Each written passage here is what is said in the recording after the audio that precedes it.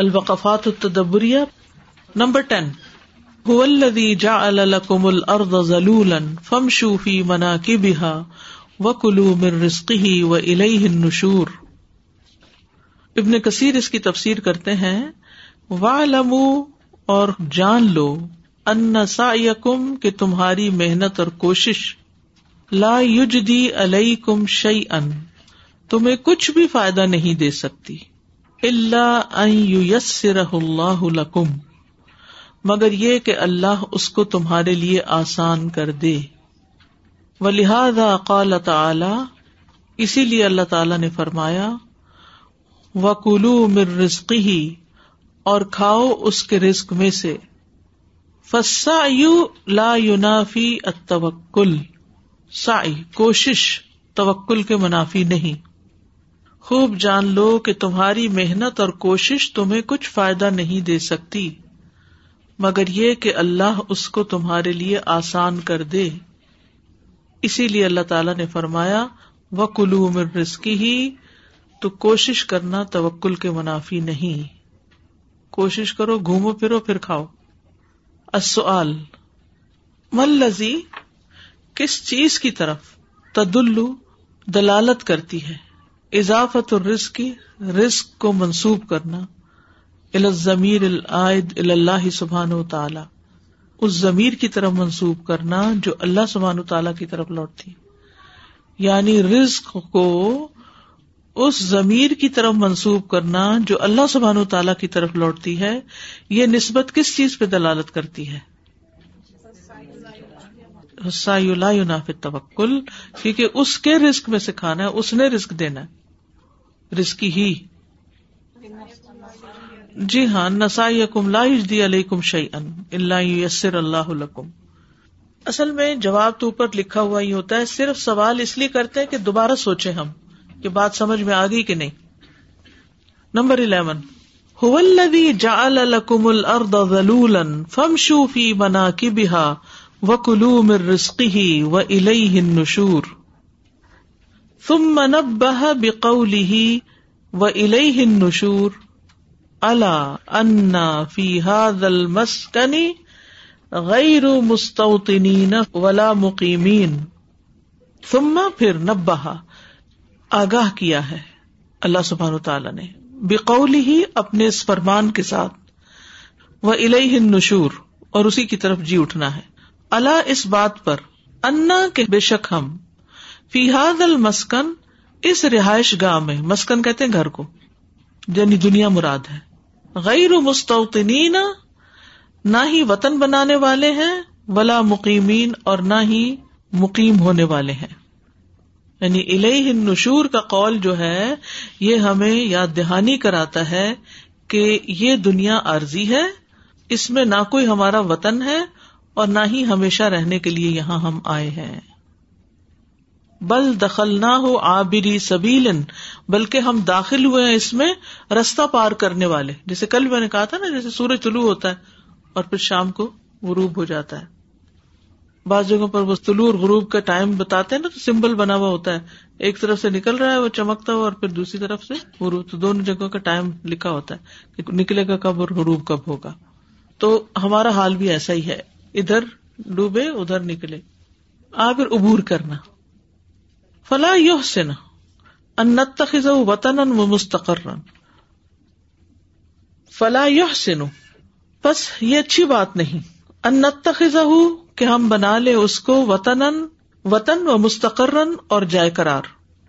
وانما دخلناہ لنتزود منہ الی دار القرار ہم اس میں اس لیے داخل ہوئے ہیں تاکہ یہاں سے دار القرار کے لیے کچھ زادرہ لے لیں، رستے سے کچھ سامان خریدتے ہوئے جائیں. یعنی جیسے آپ کام سے گھر پہ جا رہے ہوتے ہیں تو بعض اوقات گروسری اسٹور پہ اتر کر زیادہ راہ لیتے ہیں گھر کے لیے کہ آج گھر میں دودھ نہیں ہے، بریڈ نہیں ہے، فلاں چیز نہیں ہے، تو کچھ لے کر جاؤں. نہ لے کر گئی تو کیا ہوگا؟ دوبارہ آنا پڑے گا. لیکن دنیا میں تو دوبارہ آ بھی نہیں سکتے. سب سے مشکل بات یہ ہے، یہاں دوبارہ نہیں آ سکتے ہم. تو اس لیے جو کچھ آخرت کے لیے لینا ادھر سے اکٹھا کر لیں، مختلف نیکی کے کاموں کے ذریعے یہ سب کچھ سمیٹ لیں. دار القرار کے لیے. فہو منزل عبور لا مستقر حبور، یہ گزرنے کی جگہ ہے نہ کہ رہنے کی عمدہ اور اچھی جگہ. حبور یعنی یحبرون کا لفظ آتا ہے نا قرآن میں کہ وہ خوشحال رکھے جائیں گے وہاں پر. ومابر وممر لا وطن ومستقر، یہ گزرگاہ ہے اور پار کی جانے والی جگہ ہے نہ کہ وطن اور ٹھہرنے کی جگہ. حبور کا معنی ہوتا ہے اچھا ہونا، عمدہ ہونا، خوبصورت ہونا. السؤال امرتنا الآیۃ بالاستفادۃ مما فی هذه الارض ثم ختمت بذکر النشور فلماذا. امرتنا الآیہ، آیت نے ہمیں حکم دیا، بالاستفادۃ استفادہ کرنے کا، فائدہ اٹھانے کا، مما فی هذه الارض اس چیز کا جو زمین میں ہے، ثم ختمت پھر ختم کی گئی، بذکر النشور دوبارہ جی اٹھنے کے ذکر کے ساتھ. فلماذا تو ایسا کیوں ہے؟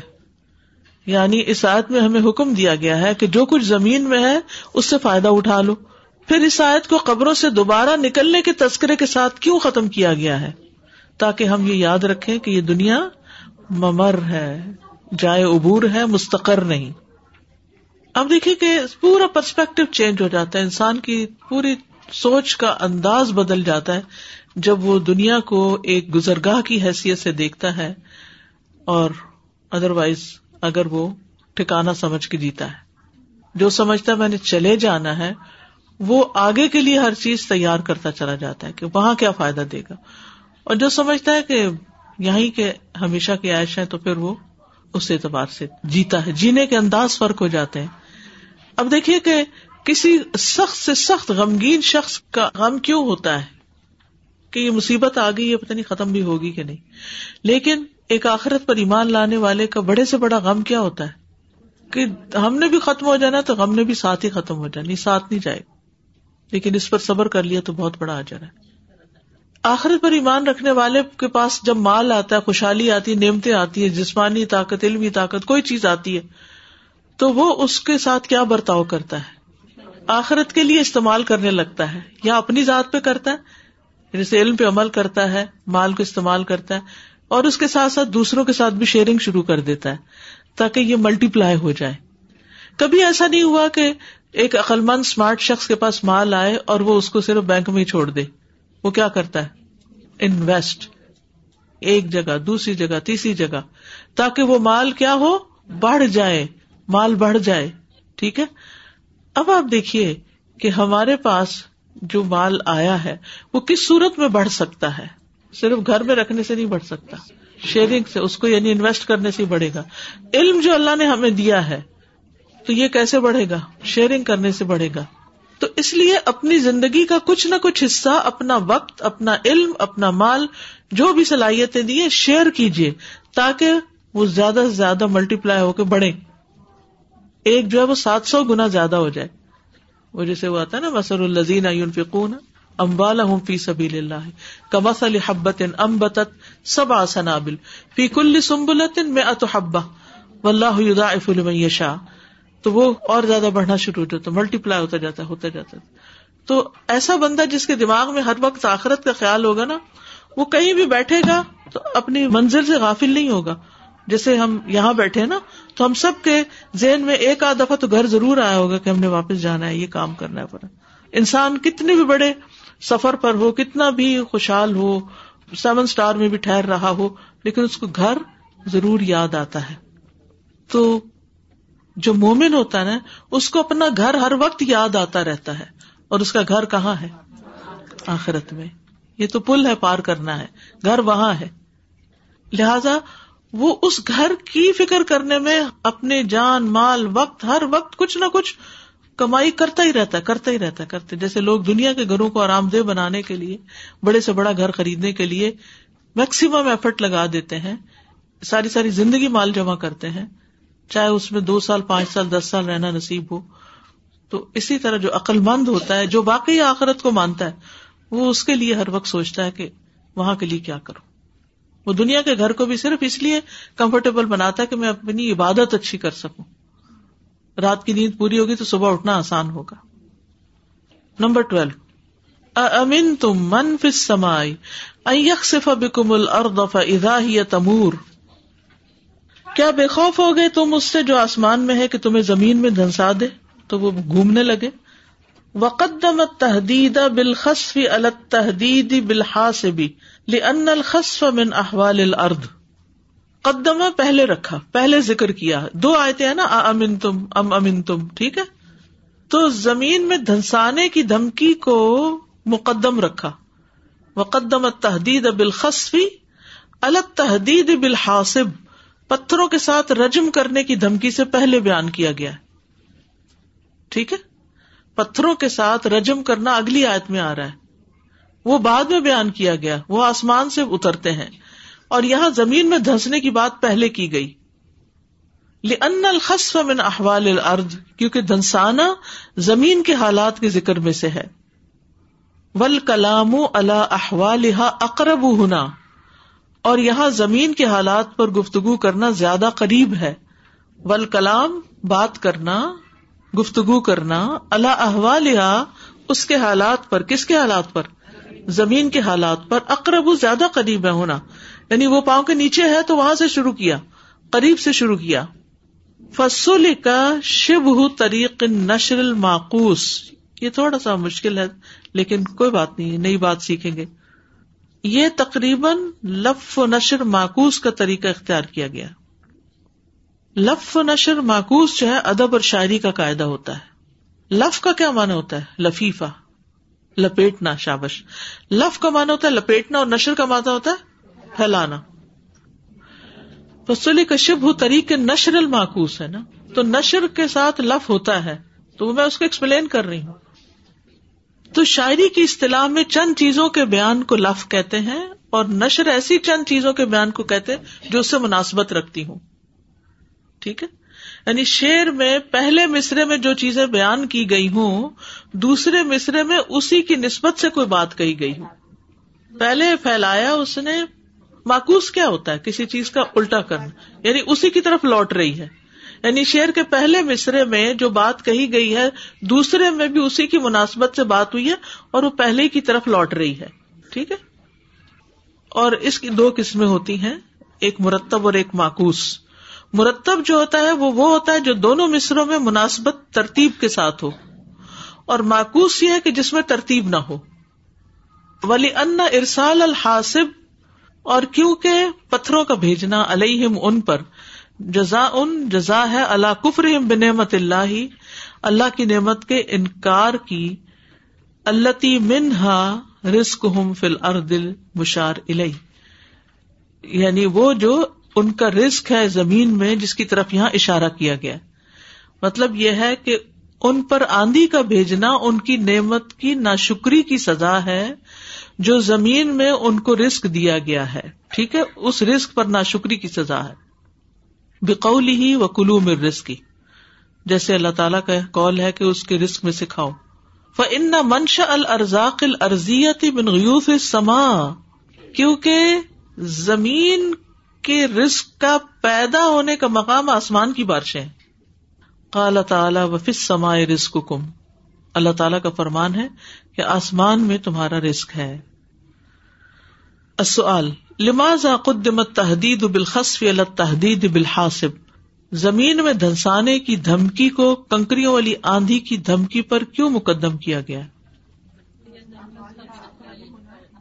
دیکھیں، زمین میں دھنسانے کی دھمکی پہلی آیت میں دی گئی. اچھا، آپ کو کبھی رات کو پڑھتے ہوئے کبھی اوپر نیچے کیا آپ نے ان دو آیتوں کو؟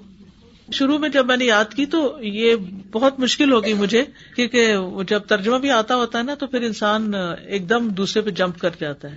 تو یہ یاد رکھیے کہ پہلی آیت جو ہے اَأَمِنْتُم مَّن فِي السَّمَاءِ أَن يَخْسِفَ بِكُمُ الْأَرْضَ فَإِذَا هِيَ تَمُورُ أَمْ أَمِنْتُم مَّن فِي السَّمَاءِ أَن يُرْسِلَ عَلَيْكُمْ حَاصِبًا. پتھروں کی بارش اوپر سے آنی ہے اور خسف زمین میں ہونا ہے، تو خسف کا ذکر پہلے کیا گیا حالانکہ زمین نیچے ہے اور پتھر اوپر سے آ رہے ہیں. تو زمین جو ہے وہ قریب ہے انسان کے. اور دوسرا یہ کہ زمین میں سے جو رزق آتے ہیں ان کی ناشکری جو انسان کرتا ہے اس کی وجہ سے ان کے اوپر عذاب آنا ہے. تو قریب سے یہاں شروع کیا گیا. بس اتنا سا نقطہ یہ سمجھ لیجئے یہاں کہ زمین جو ہے وہ ہمارے زیادہ قریب ہے، تو اس پر ہمارا گزر بسر اور رہنا سہنا ہوتا ہے، اور اسی میں سے ہم کھاتے ہیں، اسی سے پیدا ہوئے ہیں، اسی کی طرف جانا ہے، تو اس سے آغاز کیا گیا ہے سزا کا بھی، عذاب بھی اسی سے ہی. ہر چیز ہماری زمین کے ساتھ ہی تو ہے. تو یہ اتنا دور کا گہرا نقطہ ہے. سوچیں، اگر تدبر کرا رہے ہیں نا، اس لیے آپ کو ذرا تکلیف ہو رہی ہے، مشکل ہو رہی ہے سمجھنے میں. اگر آپ اس بات کو سمجھیں نا کہ ہمارا سب کچھ زمین کے ساتھ وابستہ ہے، اور ہم اس پر سکون سے رہ رہے ہیں، کھا رہے ہیں، پی رہے ہیں، چل رہے ہیں، پھر رہے ہیں، گھر بنا رہے ہیں، سارے کام اسی پہ ہو رہے ہیں، ٹھیک ہے نا. تو اللہ تعالیٰ فرماتے ہیں کہ جس جگہ سے تم اتنا کچھ اٹھا رہے ہو، اگر تم ناشکری کرتے ہو تو یہی تمہیں لے ڈوبے گی. تو یہی تمہیں لے ڈوبے گی اگر تم نے شکر ادا نہیں کیا. یعنی بہت دفعہ ایسے بھی ہوتا ہے کہ وہ نعمتیں جو ہم استعمال کرتے ہیں اور جن پہ ہم ڈپینڈ کرتے ہیں، جن پہ ہماری بڑی مان ہوتی ہے، پھر ایک وقت آتا ہے وہی ہمارے الٹ ہو جاتے ہیں. کبھی کسی کی اولاد ماں باپ کی دشمن بن جاتی ہے، حالانکہ خود انہوں نے جنم دیا ہوتا ہے. زندگی کے ساتھ ہی الٹے ہوئے پڑے ہوتے ہیں. جس مال و دولت پہ بھروسہ ہوتا ہے وہ اچانک کہیں ڈوب جاتا ہے. یعنی انسان کو جو ملا ہے نا آج، اس پر شکر ادا کرنا چاہیے، تو یہ ملتا رہے گا. ناشکری کی تو یہی چیزیں کہتے ہیں نا کہ وہی الٹی چھری بن جائے گی.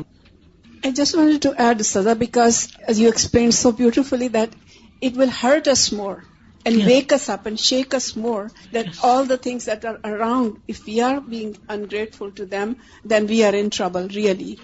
And from the sky, we don't even sometimes look at the sky. This is also thanklessness.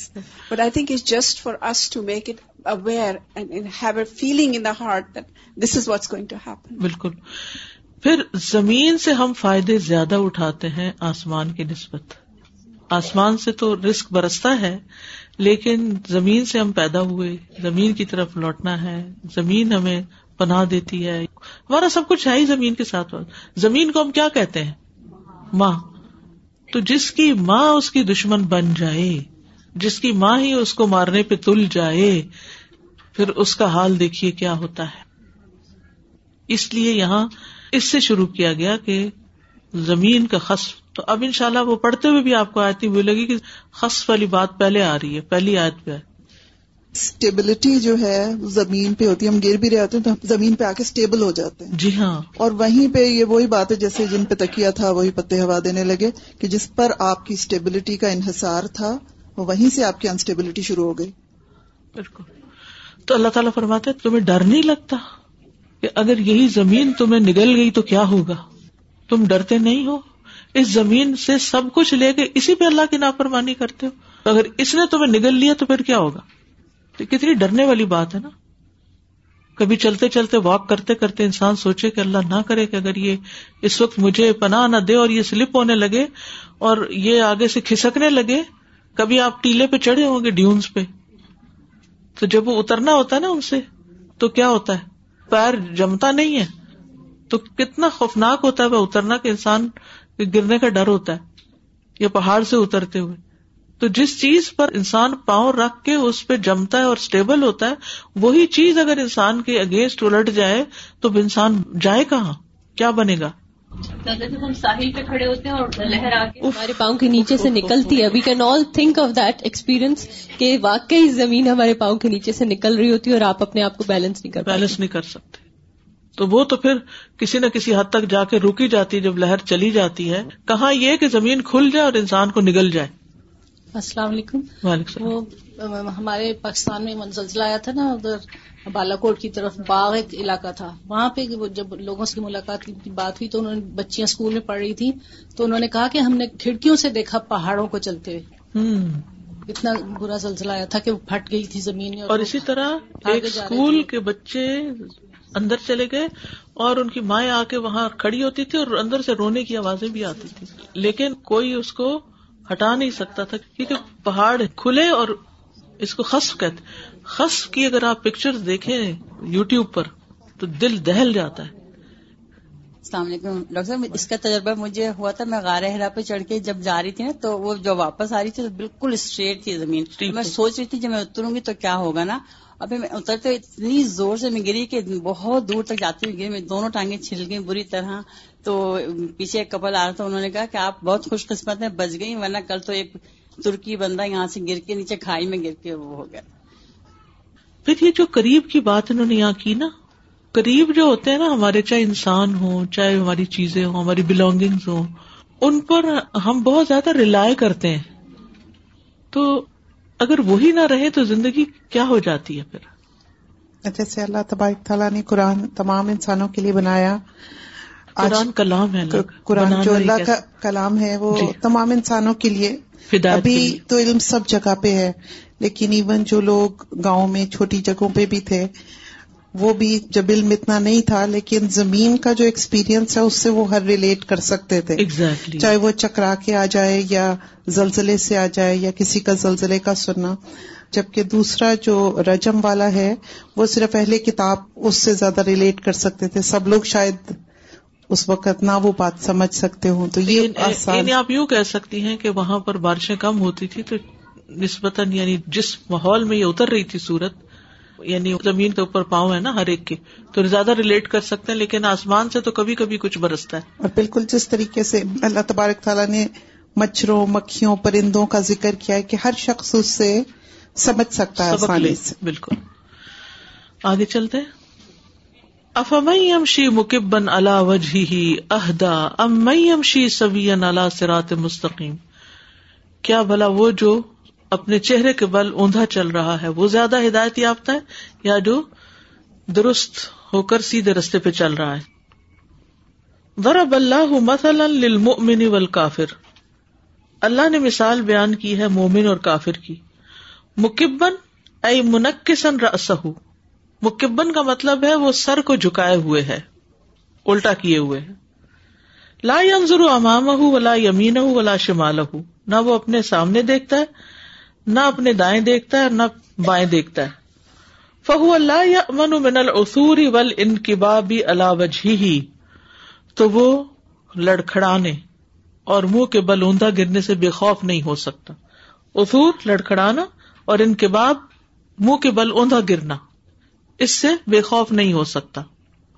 کمن کیا اس شخص کی طرح ہو سکتا ہے، یمشی سویا جو سیدھا ہموار معتدل ہوتا ہے، ناظرا ما بین یدیہ وان یمینہ وان شمالہ جو اپنے سامنے بھی دیکھتا ہے، دائیں بھی دیکھتا ہے، بائیں بھی دیکھتا ہے. کیا یہ دونوں ایک جیسے ہو سکتے ہیں؟ ایک جیسے نہیں ہو سکتے.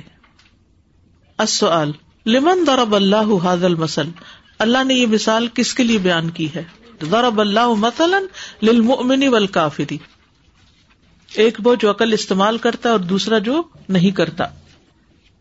نمبر 14 قل هو الذی انشأکم وجعل لکم السمع والابصار والافئدہ قلیلا ما تشکرون.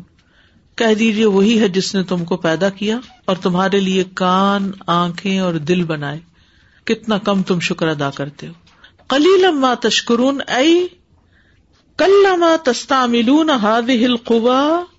کتنا کم تم استعمال کرتے ہو ان قوتوں کو، التی انعم اللہ بہا علیکم جن کے ذریعے اللہ نے تم پر انعام کیا، فی طاعتہ اس کی اطاعت کے کاموں میں، وامتثال اوامرہ اور اس کے احکامات پر عمل پیرا ہونے میں. یعنی ان فیکلٹیز کو تم اللہ کی اطاعت اور اس کے احکامات پر عمل پیرا ہونے میں بہت کم استعمال کرتے ہو. دن میں کتنے گھنٹے ہم جاگتے ہیں، ہم ذرا اندازہ لگائیں، اور ان گھنٹوں میں ہم کیا کیا دیکھتے ہیں، اور اس دیکھنے میں ہم اللہ کی اطاعت اور غور و فکر اور اچھی چیزوں کا کتنا خیال کرتے ہیں، اور ہدایت کے لیے ان آنکھوں کو کتنا استعمال کرتے ہیں، اور اسی طرح کانوں سے کیا کیا سنتے رہتے سارا دن. ٹوٹل کتنی دیر ہم کوئی اچھی بات سنتے ہیں، کتنی دیر قرآن سنتے ہیں، کتنی دیر کسی کی کوئی نصیحت سنتے ہیں. اب ہم کہتے ہیں اب تو لوگوں کی ہمت ہی جواب دے گی، 2-2.5 منٹ سے زیادہ کچھ نہیں سن سکتے. کوئی چیز سننے کو دے تو پہلے دیکھ رہے کتنی دیر کی ہے. جیسے یہ علم کے لیے صبر ہے کہ دل، کان، آنکھیں سبھی استعمال ہو رہے ہیں. یہ صبر اپنے اوپر جبر کے برابر ہے، کم ہی استعمال کرتے ہیں. ہم بھی اگر ویک کے ٹوٹل آور دیکھیں اور اس میں سبق گھر جا کے یاد کرنے کا ٹائم اور یہ ملا کے، اب یہ ہے کہ ہمارے اسکرین ٹائم کے لیے تو ایپس بن گئی ہیں کہ ویکلی رپورٹ آ جاتی ہے، تو اس سے اندازہ نئی اپ ڈیٹ آئی ہے نا اس میں ISO 12 کی، تو اس میں منٹس تک لکھے ہوتے ہیں کہ کتنے منٹ آپ نے اسکرین یوز کی اور ایوریج کتنا آپ ڈیلی استعمال کر رہے ہیں. تو وہ حساب کتاب تو پتہ چلنے لگ گیا ہے اور اس میں انسان اپنے ساتھ کمی بیشی کر سکتا ہے. لیکن ہدایت کے لیے ان فیکلٹیز کو کتنے آورز استعمال کیا, کتنے منٹس استعمال کیا؟ قلیلا, تھوڑا. مَالَّذِي يَدُلُّ عَلَيْهِ ختم الآیہ بِقَوْلِهِ قَلِيلًا مَا تَشْكُرُونَ. اللہ تعالیٰ کا اس آیت کو اس قول قَلِيلًا مَا تَشْكُرُونَ کے ساتھ ختم کرنا کس بات پہ دلالت کرتا ہے؟ کہ ہم ان فیکلٹیز کو بہت کم اس کی اطاعت میں استعمال کرتے ہیں. نمبر 15, آمنا بہ وعلیہ توکلنا.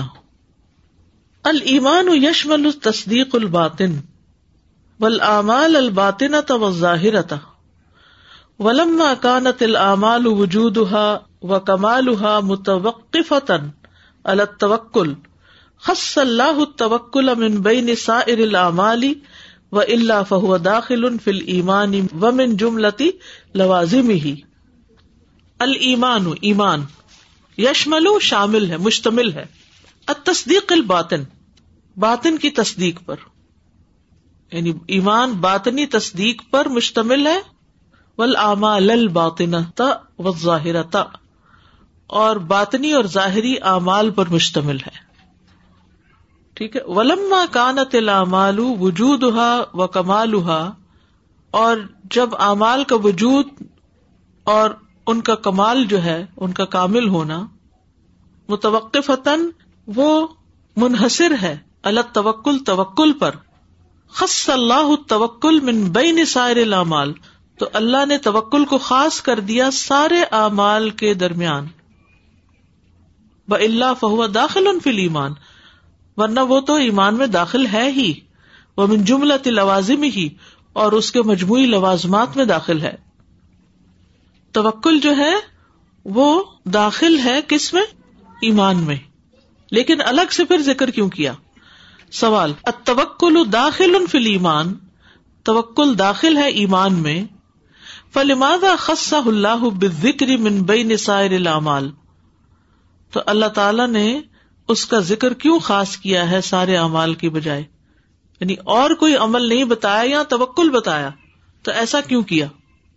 یعنی توکل اگر ایمان میں داخل ہے تو باقی سارے اعمال میں سے اللہ نے خاص طور پر اس کا ذکر کیوں کیا؟ یعنی سوال پیدا ہوتا ہے نا, صلینا وصمنا وحجینا, اس کے بجائے توکلنا, کیا جواب آتا ہے ذہن میں؟ یعنی اعمال کا ہونا اور ان کا مکمل ہونا, کامل وجود میں آنا, یہ توکل پر منحصر ہے. ٹھیک ہے, اس لیے توکل جو ہے وہ خاص ہے. نمبر 16, قل هو الرحمن آمنا به وعلیہ توکلنا فستعلمون من هو فی ضلال مبین. اب یہ دوسری تفسیر سے بتا رہے, پیچھے جو ہے نا وہ انہوں نے سادی سے لیا ہے اور یہاں بقائی سے لیا ہے. وعلیہ ای وحدہ, اس پر یعنی اکیلے اسی پر. توکلنا, توکل کیا ہم نے. لأنہ لا شیء فی ید غیرہ, کیونکہ کوئی چیز اس کے علاوہ کسی اور کے ہاتھ میں ہے ہی نہیں. وَإِلَّا لَرَحِمَ مَن يُرِيدُ عَذَابَهُ أَوْ عَذَّبَ مَن يُرِيدُ رَحْمَتَهُ, اگر یہ بات نہ ہوتی اور کسی اور کے ہاتھ میں بھی کوئی اختیار ہوتا تو وہ اس پر رحم کر دیتا جس کو اللہ عذاب دینا چاہتا ہے, اور اسے عذاب دے دیتا جس پر اللہ رحم کرنا چاہتا ہے. ٹھیک ہے. فَكُلُّ مَا جَرَى عَلَى أَيْدِي خَلْقِهِ مِن رَحْمَةٍ أَوْ نِقْمَةٍ فَهُوَ الَّذِي أَجْرَاهُ, تو رحمت یا سزا میں سے جو کچھ بھی اس کی مخلوق کے ہاتھوں سے جاری ہوتا ہے وہ اللہ ہی کا جاری کیا ہوا ہے. مخلوق تو ایک ٹول ہے لیکن اصل میں اللہ ہی کی طرف. مثلا کسی کو کسی جانور نے پھاڑ کھایا, وہ جانور اس پر مسلط کس نے کیا؟ اللہ نے کیا. ابو لہب کے بیٹے جو تھے اس پر کتے کو مسلط کس نے کیا تھا؟ اللہ نے کیا تھا. اسی طرح ہماری زندگی میں بھی جو کچھ ہو رہا ہوتا ہے نا اس کے پیچھے اللہ ہی کا ہاتھ ہوتا ہے. تو ڈرنا بھی اللہ سے چاہیے. جب کوئی انسان ہمیں ڈرائے دھمکائے نا تو اس وقت یہ سوچنا چاہیے یہ تو ہمارا کچھ نہیں بگاڑ سکتا. دیکھنا مجھے یہ چاہیے کہ میں نے کوئی غلط کام تو نہیں کیا. اگر میں نے اچھا کام کیا تو اللہ میرے ساتھ ہے, اور اگر میں نے غلط کیا تو اللہ مجھے پاک کرنا چاہتا ہے. تو مجھے اپنا معاملہ اور تعلق اللہ سے ٹھیک کر لینا چاہیے, کیونکہ اللہم لا مانع لما آتیت, کوئی روک نہیں سکتا اگر اللہ دینا چاہے. وہ کیوں روکتا ہے؟ کبھی کبھی رک جاتے ہیں نا ہمارے کام, یا نہیں رکتے ہیں نا, تو سوچنا چاہیے کہ کیوں روک دیا اللہ نے. ہوتے ہوتے کام رک گیا, ملتے ملتے جاب چلی گئی. اب ہم کہتے اوہ بس منزل سے ایک ہاتھ دور رہ گیا تھا اور وہ چیز میرے ہاتھ سے سلپ ہو گئی, سونے کی چڑیا ہاتھ سے نکل گئی وغیرہ وغیرہ. کیوں نکل گئی اس پہ ہم کبھی نہیں غور کرتے. یہ ہمارے یہ اعمال ہیں جو ہمارے سامنے آ جاتے ہیں. تو یاد رکھیے, یہ میری بات پلے باندھ لیجئے, انسان غلطیوں سے جتنا سیکھتا ہے اتنا کسی اور چیز سے نہیں سیکھتا. اگر دیکھنے والی نگاہ ہو, یعنی ہم جب غلطی کر بیٹھتے ہیں نا اور اس کا نتیجہ ہمارے سامنے آتا ہے تو پھر ہم سوچتے کاش میں یہ نہ کرتا, لیکن کاش کرنے سے کوئی فائدہ نہیں, وہ تو ہو گیا جو ہونا تھا.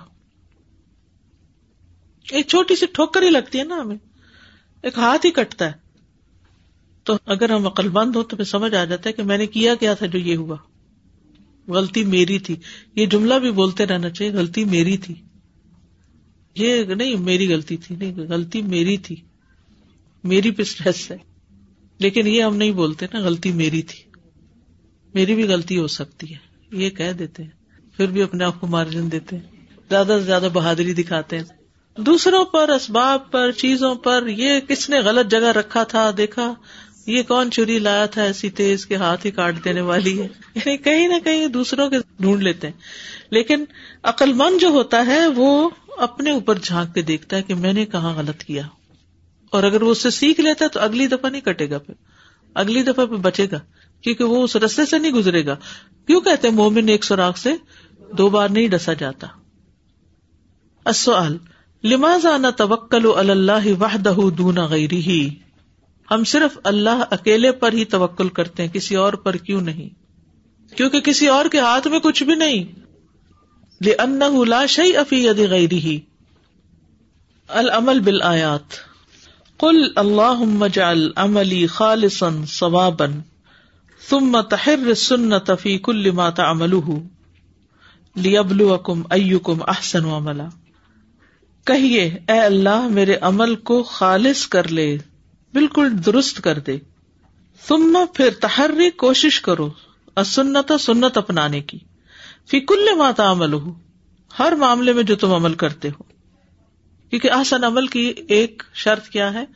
سنت کا مطلب. دیکھیے اگر زندگی کا ایک اصول بنا لے نا تو بڑے معاملے آسان ہو جاتے, وہ بڑے سمپل بھی ہو جاتے. بہت دفعہ ہم ڈیسیژن نہیں لے پاتے نا, تو اگر ہم اس وقت یہ کہیں کہ اگر اس وقت اللہ کے رسول ہوتے یا صحابہ ہوتے, وہ کیسے کرتے اس کام کو. کسی کو معاف نہیں کر پا رہے ہم, مثلا کسی کے اوپر بہت غصہ ہے چلے جا رہے, بچے کو ہینڈل نہیں کر پا رہے, کچھ بھی, بہت ساری چیزیں ہماری زندگی میں ہوتی ہیں نا. تو اگر ایک سوال اپنے آپ سے کرتے رہیں تو آپ دیکھیں گے کہ آپ کا اخلاق بھی بہت اچھا ہو جائے گا, احسن عمل ہو جائے گا. عبادات بھی, نماز پڑھتے ہوئے سوچیں کہ اللہ کے رسول کیسے نماز پڑھتے تھے, تو اچھی ہوگی کہ نہیں نماز؟ ہو جائے گی نا. لین دین کے معاملے ہوں, حساب کتاب کے ہوں, صلہ رحمی کے ہوں, پڑھنے لکھنے کے ہوں, ہر چیز خوبصورت ہو جائے اگر ہم سنت پر عمل کریں. جو سیرت سنت میں ہی آ جاتی ہے. سنت ایک جامع لفظ ہے جس میں سب چیزیں آ جاتی. طریقہ زندگی ہے نا سنت, اصل میں سنت رستے کے لیے استعمال ہوتا ہے نا, طریقہ زندگی. نمبر 2, تأمل فی خلق النجوم ثم احمد اللہ علی ان منع الشیاطین من استراق السمع لئلا یفتنوا الخلق. غور کرو ستاروں کی تخلیق میں, پھر اللہ کی تعریف کرو کہ اس نے شیاطین کو روکا سماعت چرانے سے تاکہ وہ مخلوق کو فتنے میں نہ ڈالیں. اگر ہر بات ان کو پتہ چل جاتی شیطانوں کو تو پھر کیا ہوتا؟ اسے کو مرنے والا ہے تو وہ آ کے پہلے بتا دیتے یہ 2 دن میں مر جائے گا, تو زندگی کتنی مشکل ہو جاتی, اسی دن ہی مر جاتا. کل کہہ دیجئے, اور یہ کہاں سے انہوں نے لیا ہے؟ وَلَقَدْ زَيَّنَّا السَّمَاءَ الدُّنْيَا بِمَصَابِيحَ وَجَعَلْنَاهَا رُجُومًا لِلشَّيَاطِينِ. نمبر 3, قل اللہم انی اسألک خشیتک فی الغیب والشہادہ. کہہ دیجئے اے اللہ میں تجھ سے سوال کرتا ہوں تیری خشیت کا غیب اور حاضر دونوں میں. ان الذین یخشون ربہم بالغیب لہم مغفرۃ واجر کبیر. جو اکیلے میں اللہ سے ڈرتا ہے نا اس کے لیے بہت بڑا اجر ہے، بہت بڑا اجر. لوگوں کے سامنے تو پھر لوگوں کے ڈر سے ہم کام چھوڑ دیتے ہیں نا غلط. نمبر 4، تأمل کیف جعل اللہ هذه الارض مذللة تمشی علیہا. غور کرو کس طرح اللہ نے زمین کو ہموار بنایا، تم اس پہ چلتے ہو. ثم اشکر اللہ تعالی علی هذه النعم، پھر ان نعمتوں پر اللہ کا شکر ادا کرو. هو الذی جعل لکم الارض ذلولا فامشوا فی مناکبها وکلوا من رزقہ والیہ النشور. نمبر 5، تعرف علی قدرت اللہ بالتأمل فی الطیور وعدم سقوطها. تعرف، پہچانو، دیکھو اللہ کی قدرت کو پرندوں میں غور کر کے اور ان کے نہ گرنے پر، کس طرح 88 گھنٹے کی پروان میں وہ گرتے نہیں. ثم قل سبحان من آتا کل شیء خلقہ ثم ہدا. پھر کہو پاک ہے وہ جس نے ہر چیز پیدا کیا پھر اس کو ہدایت دی. اولم یروا الی الطیر فوقہم صافات ویقبضن ما یمسکہن الا الرحمن انہ بکل شیء بصیر. نمبر 6، قل اللہم متعنا باسماعنا وابصارنا وقواتنا واشکر اللہ علیہا. یہ دعا مانگیے، اے اللہ ہمیں فائدہ دے ہمارے کانوں اور آنکھوں اور قوتوں سے، اور ان پر اللہ کا شکر ادا کیجیے. قل هو الذی انشأکم وجعل لکم السمع والابصار والافئدہ قلیلا ما تشکرون. نمبر 7، سل اللہ ان ينزل الغیث. اللہ سے سوال کیجیے کہ بارش اتارے. قل ارأیتم ان اصبح ماؤکم غورا فمن یأتیکم بماء معین. یعنی بارش نہ ہو تو اللہ ہی سے مانگے. التوجیحات، توجہ طلب باتیں. نمبر 1، الحث علی قراءۃ سورۃ الملک کل لیلۃ. یعنی آپ کو موٹیویٹ کیا جا رہا ہے یا آپ کو ابھارا جا رہا ہے ہر رات سورۃ الملک پڑھنے کو. نمبر 2، تعظیم اللہ جل وعلا فی کل امر من الامور.